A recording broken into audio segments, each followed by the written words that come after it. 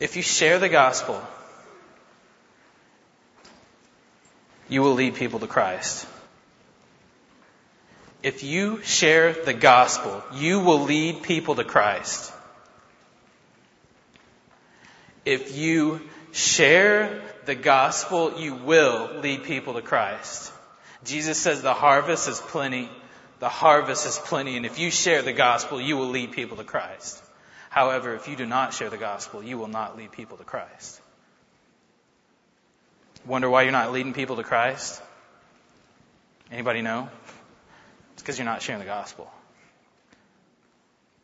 I had a 5-minute conversation with myself before I came up here. I was me and myself, and I was this close to just saying that and walking off stage, because I think ministry is that easy. If you share the gospel, you will lead people to Christ. You want to know how to do ministry? Share the gospel. You want to know how to see people come to Christ, see lives transformed? Share the gospel. You don't want to do that? Don't share the gospel. It's that easy. Tonight, we're going to look at some key statements that Jesus made. 7 statements that Jesus made about evangelism. What evangelism looked like in His life. What ministry looked like in His life. And I'm going to propose that ministry in the life of Jesus, discipleship in the life of Jesus started, the foundation, the fabric of His ministry was sharing the kingdom, the gospel, the message of the kingdom. And we see today, when you share the gospel, people come to Christ. Ethan Johnstone, great guy. Ethan, this semester started a ministry at University of California, Riverside. He sat down over a period of a couple months, sat down with 20 guys from the Sig Ep fraternity, looked them in the eye, individually shared the gospel with 20 guys. 16 of those guys said, no thanks. No thanks. I don't need the salvation you're talking about. I don't need God in my life. I don't need religion. No thanks. 16 looked him in the eye and said, I hear the message you're saying. I hear what you're talking about, but no. But 4. Carson, Chris, Luis, and another one. 4 of them. 4 said yes. 4 said salvation? Yes. 4 said forgiveness of my sins? Yes. From darkness to life? Yes. 4 said yes, we want to follow Christ. When you share the gospel, people come to Christ. You want to make a transformation in your campus, share the gospel. You want to see people change from the inside out, share the gospel. Because when you share the gospel, people come to Christ. 7 statements that Jesus made. They're all in the book of Mark. You can write them down. They're going to be on the screen. 7 statements that Jesus made. The first, Mark 1:17. Jesus said this, follow me and I'll make you fishers of men. What we're going to see is the importance of 7 key concepts. 7 ideas that Jesus, when He made this statement, that we can take and apply to our ministries today. The first thing is the importance of purpose. Follow me, and I'll make you fishers of men. Christ's ministry had a defined, a definite purpose, a definite direction, and that was to make fishers of men. We see throughout the life of Christ, when He invites people to follow Him, the purpose wasn't for their own benefit. They benefited from it. They grew, and man, I can't imagine what it would be like to walk next to the living Christ right there and see Him with your eyes and touch Him. Man, that would be amazing. I'm sure they benefited from that. But it wasn't just for their benefit, but it was for the benefit of others. That He called them to follow Him so that they could be fishers of men. In Mark 3:14, it says that He appoints 12 of these guys, 12 of the people that are following Him. He appoints 12 that they might be with Him so that He could send them out to preach. Christ's purpose in ministry and discipleship was to equip people to share the gospel, to advance the gospel, to be fishers of men. To be a follower of Christ, according to that verse, it says, follow me. It's a promise. Follow me. And if you follow me, I will make you fishers of men. To be a follower of Christ, from that verse, means that you are a fisher of men.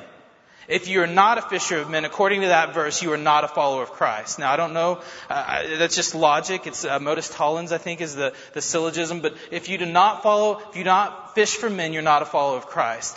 Fishing for men marks a follower of Christ. It's kind of like you can make some observations about this building. It's a classy building, okay, right? Would you say, I think it's classy? One of the nicest buildings I've ever stayed in my life. Like, beautiful. And here's some observations you can make to know that it's a classy building. You have upholstered chair backs, okay? Just lean back real quick. That's nice, isn't it? All right? That's classy, all right? You see plants all over the building, and they're fake, but you have to go touch them just to make sure, right? That's classy, okay? That is classy. There's like framed stuff on the walls. That's classy. There's like touches of wood, like warm mahogany everywhere. I mean, that's classy. There's an indoor pond. Like a fountain indoor. That's classy. And the main way that I know that this building is classy is because the automated voice for the elevator. It's a British accent. That is classy. So you look and you see these things, and it just marks this building as classy, right? If you want to know what a follower of Christ looks like, you look for people who are fishing for men. That marks a follower of Christ. You want to be a follower of Christ? Fish for men. When Jesus called people to follow him, he didn't just invest in people for their own benefit. He didn't just try to find people that were already following him, but he called them to follow him so that they can reach others. If you're just investing in Christians, if your whole ministry is built around trying to find Christians and make them more Christian, it's kind of like going to Red Lobster to go fishing, okay? You don't go to Red Lobster to go fishing, okay? Those things are already caught. It doesn't work that way, Broseph, okay? Like, those fish are caught. That is not what fishing is. Fishing is doing hard work. It's going out to a pond. It's throwing a bait out there. I don't know how to do it really, but I've heard. That's what fishing is. It's hard, but you do it yourself and you catch these fish on your own. You don't go to where they're already caught. If you're just investing in people that are already Christian and you're not trying to reach the lost, that's not discipleship according to Jesus. When Jesus said, go make disciples, he said, go transform lives from darkness to light. That's discipleship in Jesus' eyes. Now, he doesn't let you off. He doesn't let you leave these people because in the Great Commission, he says, go make disciples and teach them everything I've commanded you. Continue to invest in them. Teach them how to walk with me, how to pray, how to spend time in the Word. He doesn't let you off. But when he says go make disciples, what he means is to see people come to Christ. If all you do is invest in people who are already walking with Jesus, you're not doing discipleship. You're doing recycleship, okay? You're just taking old Christians, making them a little more Christian, and sending them on their way. When you come follow Jesus, he makes a fisherman out of you. That's the first statement. We've got to understand the importance of purpose. That was the purpose of Jesus' discipleship. And it should be the purpose of our discipleship. When we invest in people, it should be to equip them and build them into people who will be fishers of men. The importance of purpose. The second thing we're going to see, in Mark 1:15, Jesus says this. We're going to see the importance of intentionality. Mark 1:15, this is when Jesus pops on the scene. One of the first words in red in Mark, he says this, the time has come. The kingdom of God is near. Repent and believe the good news. Jesus came with a specific message at a specific time. A specific message at a specific time. Jesus was intentional with his message. He was intentional with his life. Discipleship, ministry, evangelism is about intentionality. Being intentional, carrying a specific message at a specific time. I used to teach this, and this is a great concept, so I want you to hear it. Evangelism is not evangelism is not an event, it's a process. And the idea with that statement is that evangelism is not about inviting people to Pizza Bash or inviting people to watch the Passion of Jesus Christ on your projector in your room or something like that. Like, that's not evangelism. It's not this event, but it's this process of seeing people walk towards Christ. I'm going to tweak it a little bit. I recently heard this, and man, I think it really explains it so much better. Evangelism is an event, but it's an event in the process of discipleship. It's an event. It's a specific message at a specific time where you look someone in the eye and you explain who Jesus is, how we're all sinners, how we're separated from God, and how we can have a relationship with God through the death of Christ. How we can, by just admitting our sin and believing in Him and committing our life to Him as Lord, we can have a relationship with God. That specific message at a specific time, that's evangelism. Evangelism is not like smiling at people. Evangelism is not saying, try little Christian phrases like, well, God bless, or putting a bumper sticker on your car, no Jesus, no peace, no Jesus, no peace. That's not evangelism. Evangelism is a specific message at a specific time. One thing we try to do at California Baptist University is we use what we call gospel appointments. We use them like crazy. We are trying to get face-to-face with people that we can really deliver that specific message. And so my ministry at CBU, my personal ministry, because I try to help people, equip them for ministry. And then I always have a personal ministry where I'm trying to reach the lost on my campus as well. And so my personal ministry is with the wrestling team, because I used to wrestle in high school. That was 50 pounds ago. Maybe more. But I used to wrestle in high school, and so I kind of have a connection there. And so I'm building relationships with these guys. And what I'll do is I'll say, Daniel, man, one thing I try to do with everybody on the team is just talk to everyone about my personal relationship with God and what that looks like in my life. Man, I'd love to sit down and talk to you about that. Can we get together tomorrow or the day after? Which is better for you? He says, well, tomorrow, I guess. Can I get your number? I'll text you. So I set up an appointment to share the gospel. I've already done the awkward thing of turning the conversation. And instead of saying, Daniel, boy, that was a tough match, wasn't it? Yeah, that was tough. You know what else is tougher? What? Eternity in hell. Let me tell you about Jesus.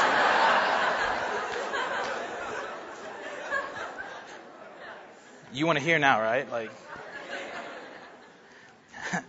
See, I'm not blindsiding these guys with the gospel. What I'm doing is I'm setting up a time where they're thinking through, man, what do I think about eternal things? What do I think about just relationship with God and all that stuff?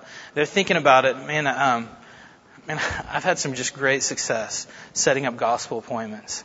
And then when I go into these gospel appointments, my goal is to carry the specific message of the gospel. The goal isn't to see people come to Christ. That's not my side of the table. That's not anything I have control over. My goal is to deliver a decision opportunity to every person, to give each person that I talk to an opportunity to begin a relationship with Christ. I use this phrase, would you like to make Jesus Lord of your life right now? And if I get to that phrase, if I ask them that question, man, that's success in my mind, because I've given them a decision opportunity. You see that with Jesus. Young ruler comes up and says, I'd like to follow you. And Jesus says what? Okay, sure. Have you done the law? Have you done all that? Oh yeah, I've done all that. Well, okay, sell everything and follow me. See, he forces that guy to decide. He gives him a decision opportunity. In John 6, you see it again. Jesus yells out in this crowd. He was wild. He yells out, eat my flesh, drink my blood.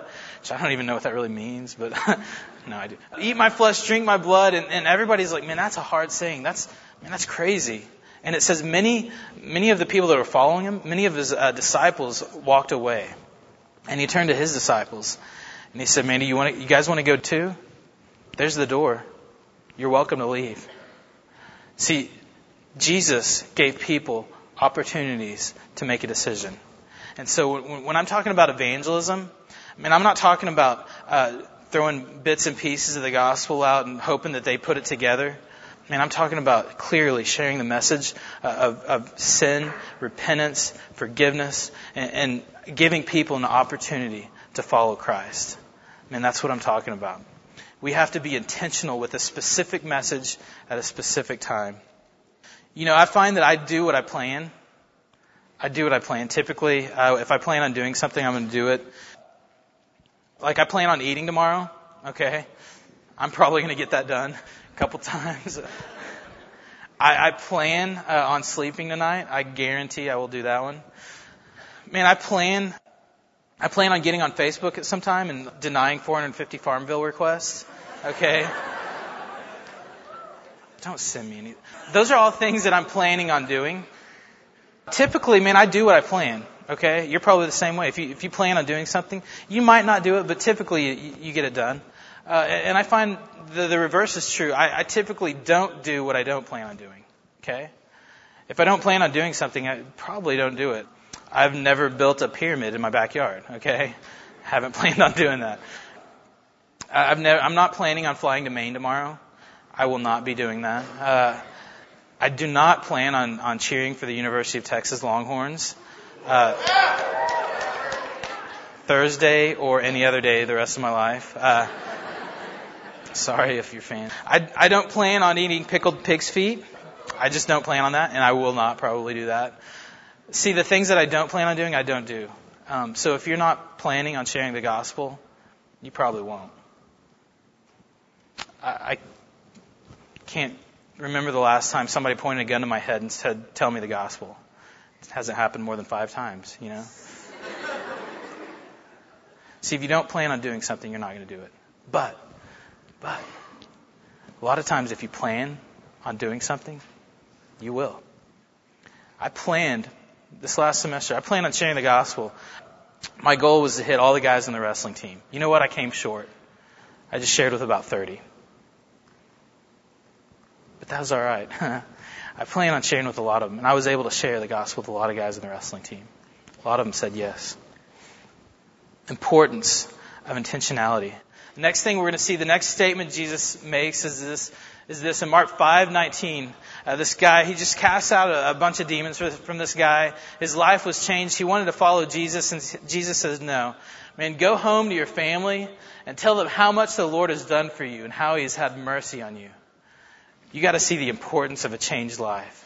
Man, we want to be we want to have a purposeful. We want to be purposeful in our ministry and our discipleship towards the lost. We want to be intentional about sharing a specific message at a specific time. But we have to have transformed, changed lives in order to see this happen. A changed life, a transformed body creates envy. And I'll tell you what I mean. There's this guy on the wrestling team named Enoch. Dude is ripped, okay? I didn't bring any pictures because we all would lust, guys included, okay? He is just ripped. He's got muscles coming out of his forehead. I didn't know you could do that. But every time I see Enoch, I just want to do push-ups, okay? I just think maybe someday, and I just see this guy, and I have envy. Man, I just want to be like that guy. He's just so beautiful. 12 packs, right? Man, a transformed body, man, that kind of creates envy.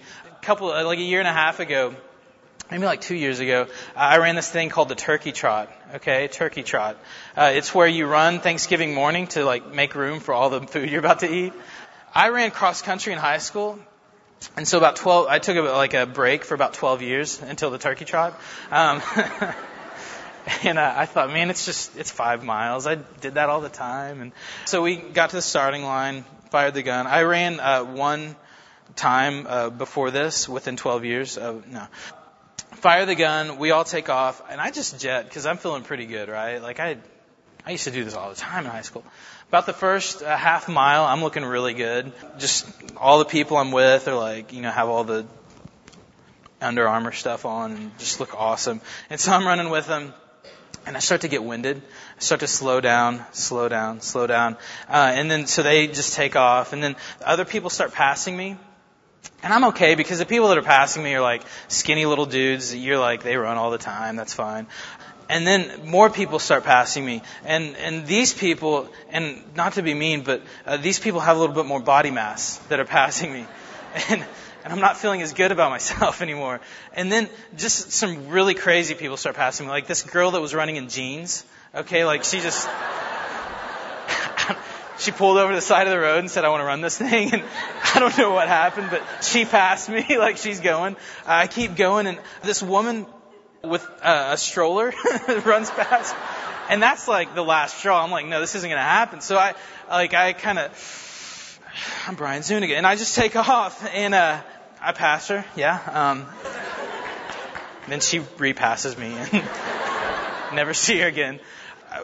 The bottom, though, was when this 90-year-old guy, just like with a walker, he didn't have a walker, but he's running, and there's another guy with him. It's this blind guy. He has a guide that's like telling him where to go, and he's like 104 years old, and he just like flies by me. That was kind of the last straw. I realized, man, I need to change. Okay, I need to change, and so I started running a little more. Transformed bodies create envy. And you know what? Like a transformed life, man, that creates a righteous envy in people. A transformed life creates a righteous envy in people. I don't know if you know a lot of lost people, but man, the more lost people I get to know, the more I realize that they envy your life. They really do. They envy people that aren't addicted to alcohol. They envy people who don't just have a rage coming out of them all the time. They envy people who've been freed from sin. They really do. Transformed lives create a righteous envy. And if you want to see people come to Christ, man, 1 Peter says, be holy as your heavenly Father is holy. The law was given for this reason. Deuteronomy 4, Moses kind of just repeats the whole law. And he says this, see, I've taught you decrees and laws as the Lord my God commanded me. Observe these laws, observe them carefully, for this will show your wisdom and understanding to the nations. Moses tells the people, man, observe the 10 Commandments, observe these laws so that when these nations look in, they'll say, man, that God that they serve, man, He's pretty wise. It'll create a righteous envy. Man, I just wonder what lost people think when they look at our lives. I really wonder what internationals think when they look at our lives. When they see how Christians treat their girlfriends, boyfriends, what they do with their girlfriends on the weekend. When they look and see how Christians talk about other Christians behind their back. I wonder what people from other countries think. I wonder if they're like, man, no thanks. I'll stick with Allah, who's pure, who's holy. I'll stick with Buddha, who's good, who's pure, who's enlightened. Man, see, it's so important that we live a transformed, changed life so that our message that we're carrying isn't destroyed by our life. Live a transformed life. The next thing that we see is the importance of unity. The importance of unity, and we can look at this two ways. The first thing, we do need to be unified as a body of people who are kind of on the same path. I love what Nebraska and K-State does with their edge groups and their life groups, because you see evangelism is it's community. When you look at Jesus' life, He had guys with him all the time, and that's what advancing the gospel was. They did it in unity. But really, what I'm talking about here is a desire and a passion to see other groups, other ministries that are kind of different than us, to rejoice when they share the gospel.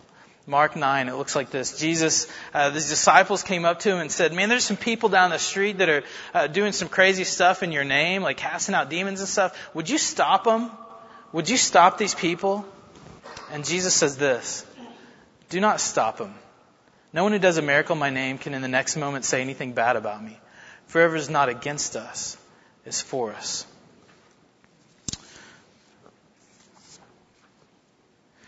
And I think sometimes jealousy and pride run rampant in Christian ministries. We see some guy leading a Bible study. He's got like 40 people, and we're begging one to come to ours. And it's easy to get a little jealous. We see a ministry down the street really doing some, having big groups, and it's easy to get jealous. And it's easy to start poking at them and saying, well, yeah, but they don't do things right. Yeah, but, man, their theology is just a little off. Yeah, but they're leading a lot of people astray. And if they believe the core doctrine of the gospel, if they believe that, we're separated from God and only saved by grace, here's what Paul says about those people.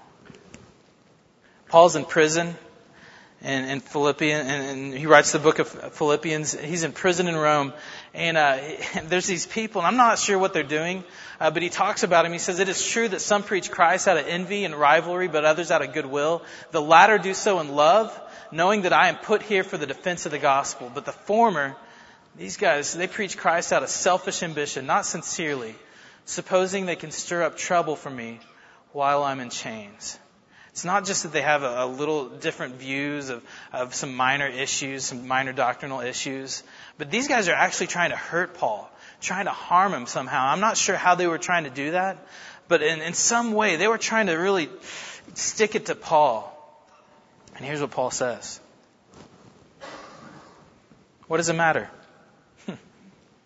Important thing is that in every way, whether from false motives or true, Christ is preached. And because of this, I rejoice. Yes. And I will continue to rejoice. And if there's some people down the street, different denomination, different ministry, that believe differently on some minor issues than you, but they're sharing the gospel, they're advancing God's kingdom, and what Paul says is, he rejoices over that. Jesus says, don't stop them. The Christian body, the Christian, the whole of Christianity is described as a family, as a body. It means those people are brothers and sisters. Even that guy that comes to our campus and says weird things all the time, just yells at us. You know that guy? Neil Walker calls that our crazy uncle. Okay. But these people are brothers and sisters, and if they're sharing the gospel, rejoice. Rejoice. It's so important that we stop poking, prodding, and slashing and slandering other people just for minor issues, minor theology. Ephesians 4:31, it says, "Get rid of all bitterness, rage, and anger, brawling, and slander, along with every form of malice." Titus says, "Remind the people to be subject to rulers, authorities, be obedient, to be ready to do whatever is good, to slander no one, to be peaceful, considerate, and to show true humility towards all men." And this is why. Because Jesus said in John 13, "By this, all men will know you're my disciples if you have love for one another." If you have love for one another. And what do lost people think when they hear us bashing other ministries, other groups? They don't have love for one another. So we have to see the importance of unity for evangelism. Next thing is the importance of bearing fruit. Mark 4:20. Jesus just shared the parable of the sower, and he talks about the good soil. He said there's 4 types of soil. He talks about the good soil. He said there's hard soil, there's rocky, thorny soil, but there's some soil that when the seed hits this soil, it's going to spring up. And it's going to be seed sown on good soil, and they're going to hear the word and accept it and produce a crop 30, 60, or 100 times what was sown. Followers of Christ produce fruit. Followers of Christ produce fruit. I have a dog, a Shar-Pei Lab, which means he's a wrinkled lab. His name is Norman. Great name, right?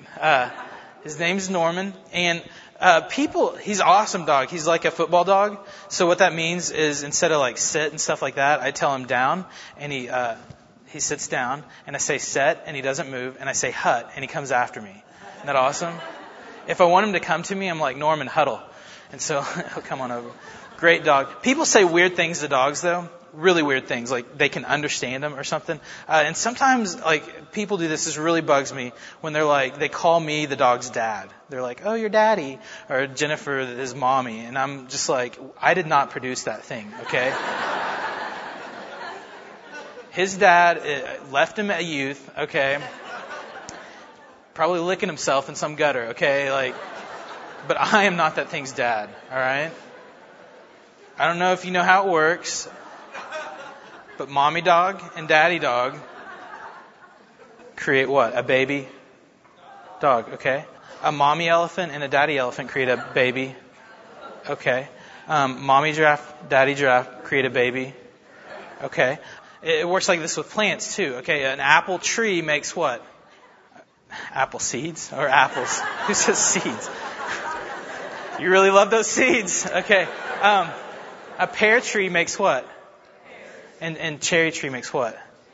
So what do Christians produce? Christians.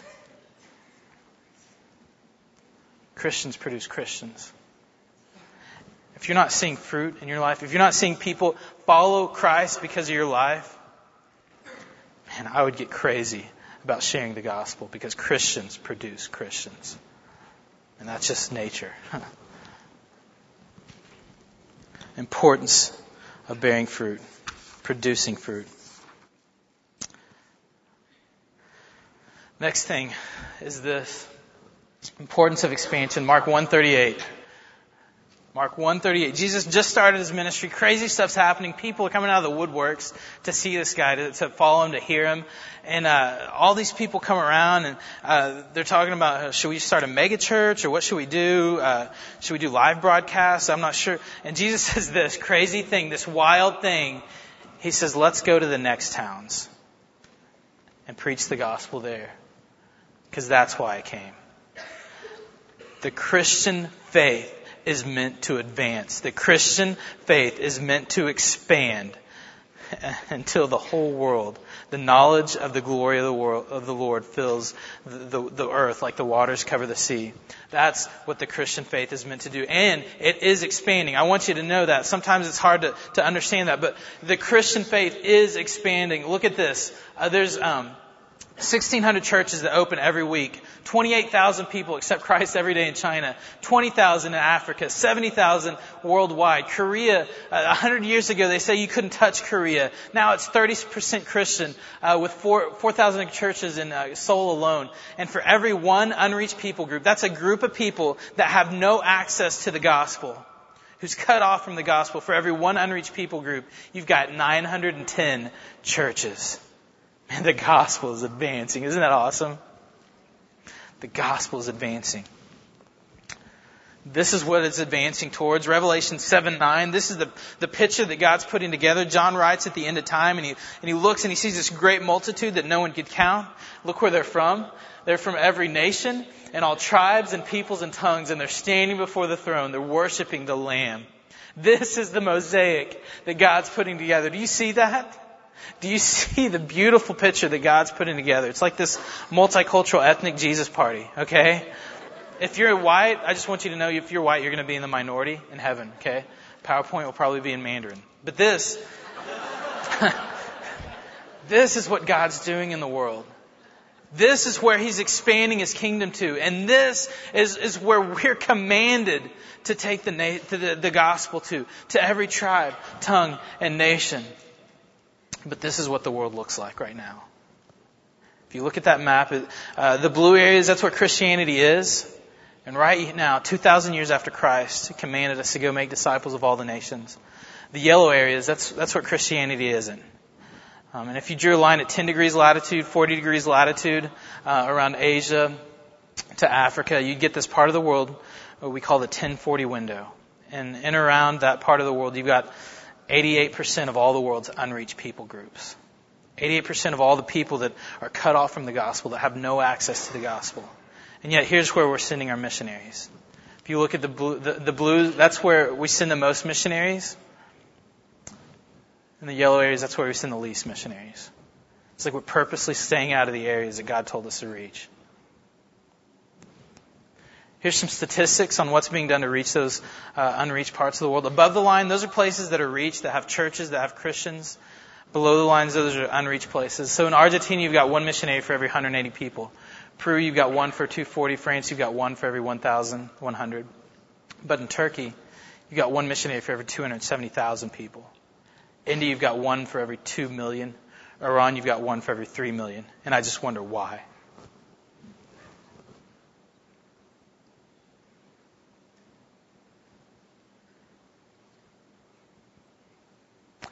Is God like senile? Is He up in heaven thinking, oh shoot, I just called another person to Argentina. What was I thinking?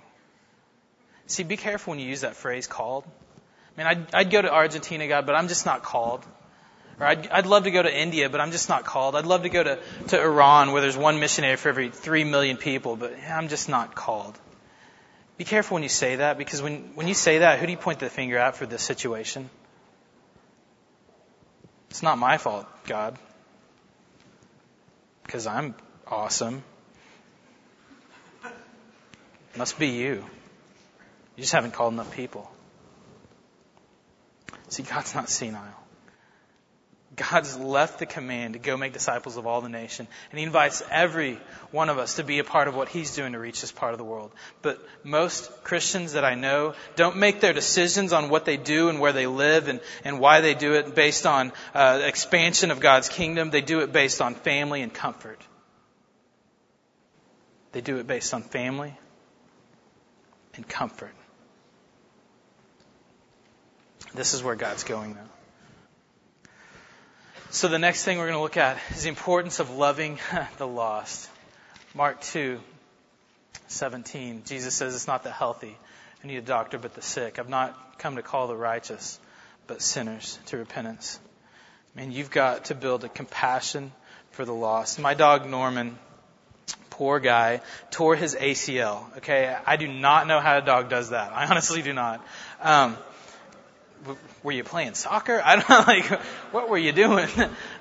He's a dog. But he tore his ACL and he looks so pathetic. I'll just be honest with you. Spend enough time with him and, he just uses 3 legs. Okay. 1, 2, and then 3. And this one is always like dragging around. Okay. Like dead weight. Just sad. And he's a dog, so he doesn't get surgery. Okay. Right? It's good luck, kid.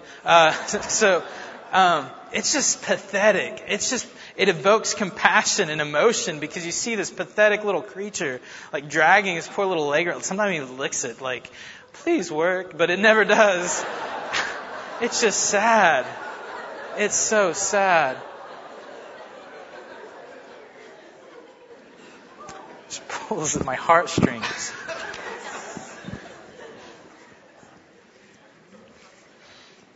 See, often we don't have a compassion for the lost because we don't spend enough time with them to see their pain, see their need. I spend time with my dog. I see his pain.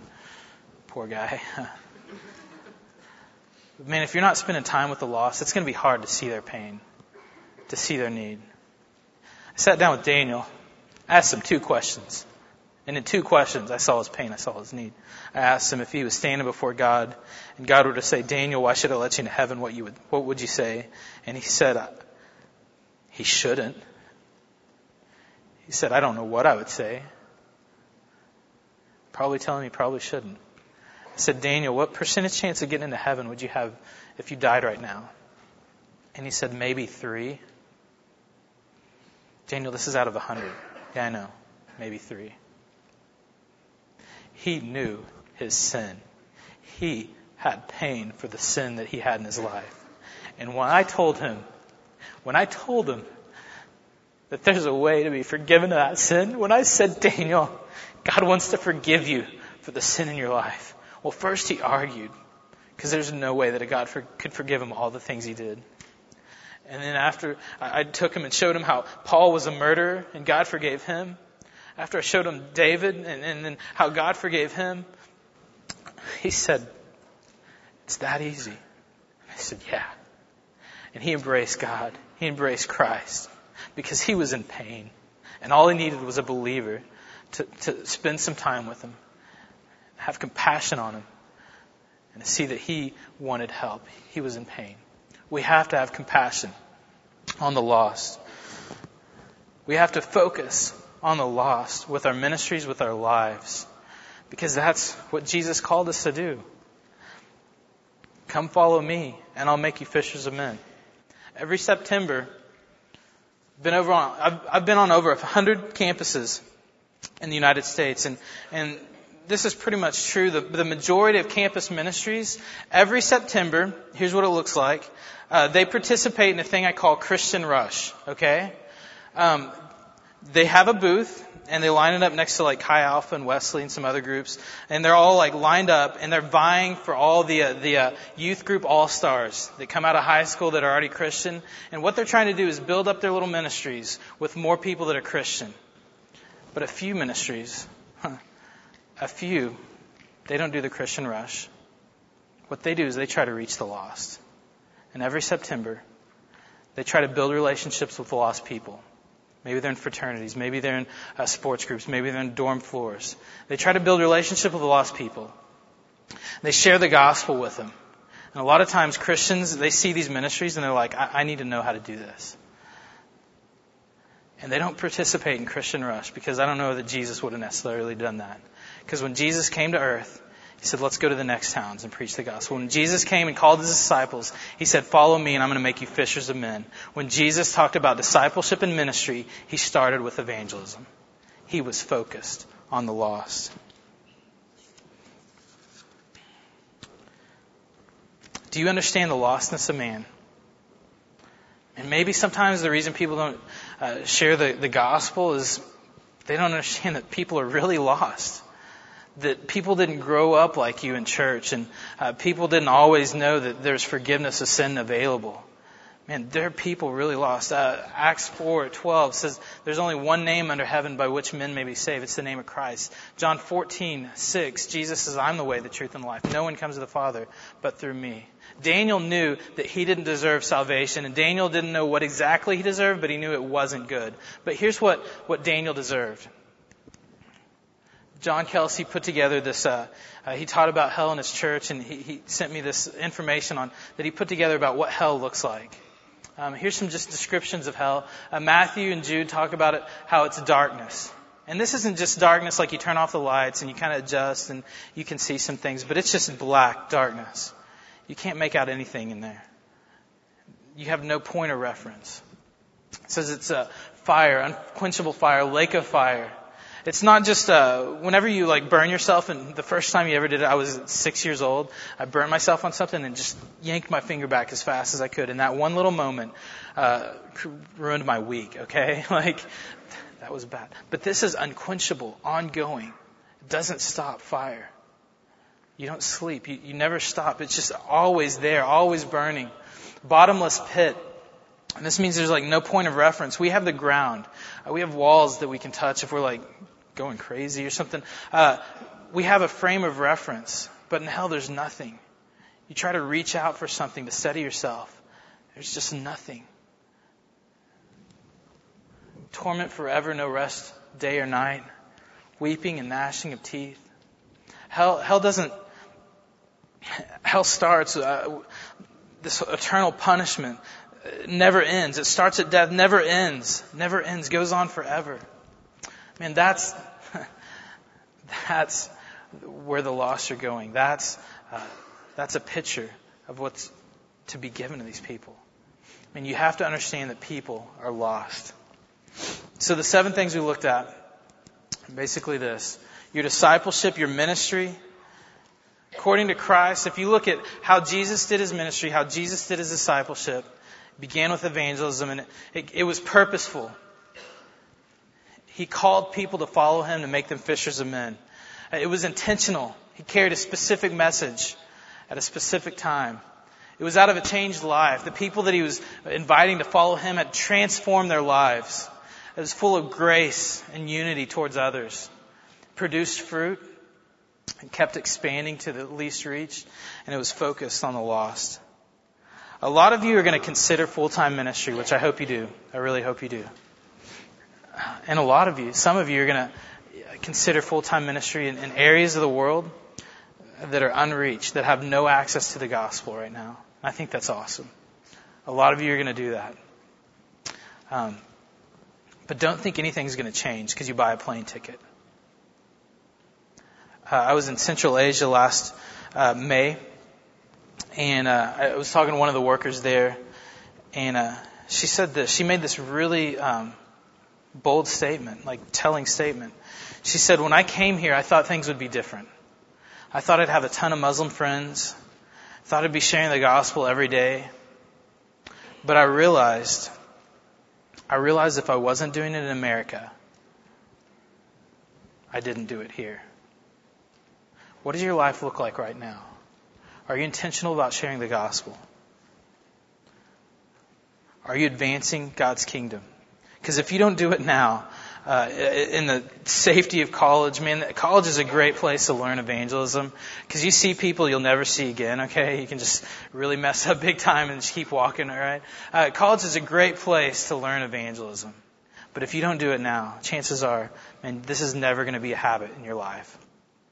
Evangelism's hard. Sharing the gospel, setting up gospel appointments, getting people to decision opportunities, man, that's hard. It's kind of awkward and really scary. I'm going to be honest.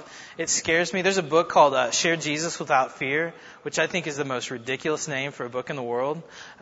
Share Jesus Without Fear. I would read a book if it was called Share Jesus While Peeing Your Pants. Sign me up for that one. It's actually a good book. But man, it's awkward. It's hard. But let me tell you what, awkward conversations transform lives. The most awkward conversation I ever had was with this beautiful lady named Jennifer. It was actually two awkward conversations. First, we defined the relationship. I was dating her, a second date, and we'd known each other for a couple of years, and so I wanted to define the relationship. And so I said, Jennifer, there's a lot of qualities I see in you that I'd love to have in a wife someday. Maybe that was too much. I don't know. She says yes. But, I just wanted to know if we could kind of date and see where this is going. Man, what do you think? How do you feel? And she said, I feel like I'm going to throw up. She just knew it was a big thing. I think I threw the marriage thing out the way too early. My fault. I didn't say marriage. I just said Okay, anyway. That was an awkward conversation, but man, that changed my life. The second awkward conversation was when I got down on one knee and said, Jennifer, would you marry me? It was a little awkward. I was so scared. If anybody's ever proposed, that ring is like burning a hole in your pants. It's crazy. You're so nervous. And it was an awkward conversation, but it changed the rest of my life for the better. And awkward conversations will transform people's lives. Saying, can we sit down and talk about who God is in my life? That is awkward, but it will transform lives. Comfortable conversations, normal conversations, comfortable conversations will not transform lives. Talking about football or class, those conversations don't change lives. But awkward conversations, those transform lives. And so my prayer for you is that you will have a lot of awkward conversations this spring. And you will intentionally share the gospel on your campus. Because when you share the gospel, people will come to Christ. When you share the gospel, people will come to Christ. Jesus promises, He says the harvest is plenty. So when you share the gospel, get ready because people are going to come to Christ. Can I pray for us?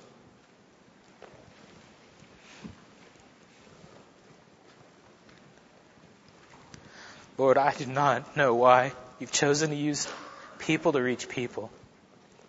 I don't know why you allowed me to have an awkward conversation with Nico, with Luis, with Matt, with Daniel, with Darius this semester. I don't know why you used me in their lives, and I don't know why you allowed me to speak truth in their lives. But God, I'm grateful that we can be a part of what you're doing to reach the world, to advance your kingdom.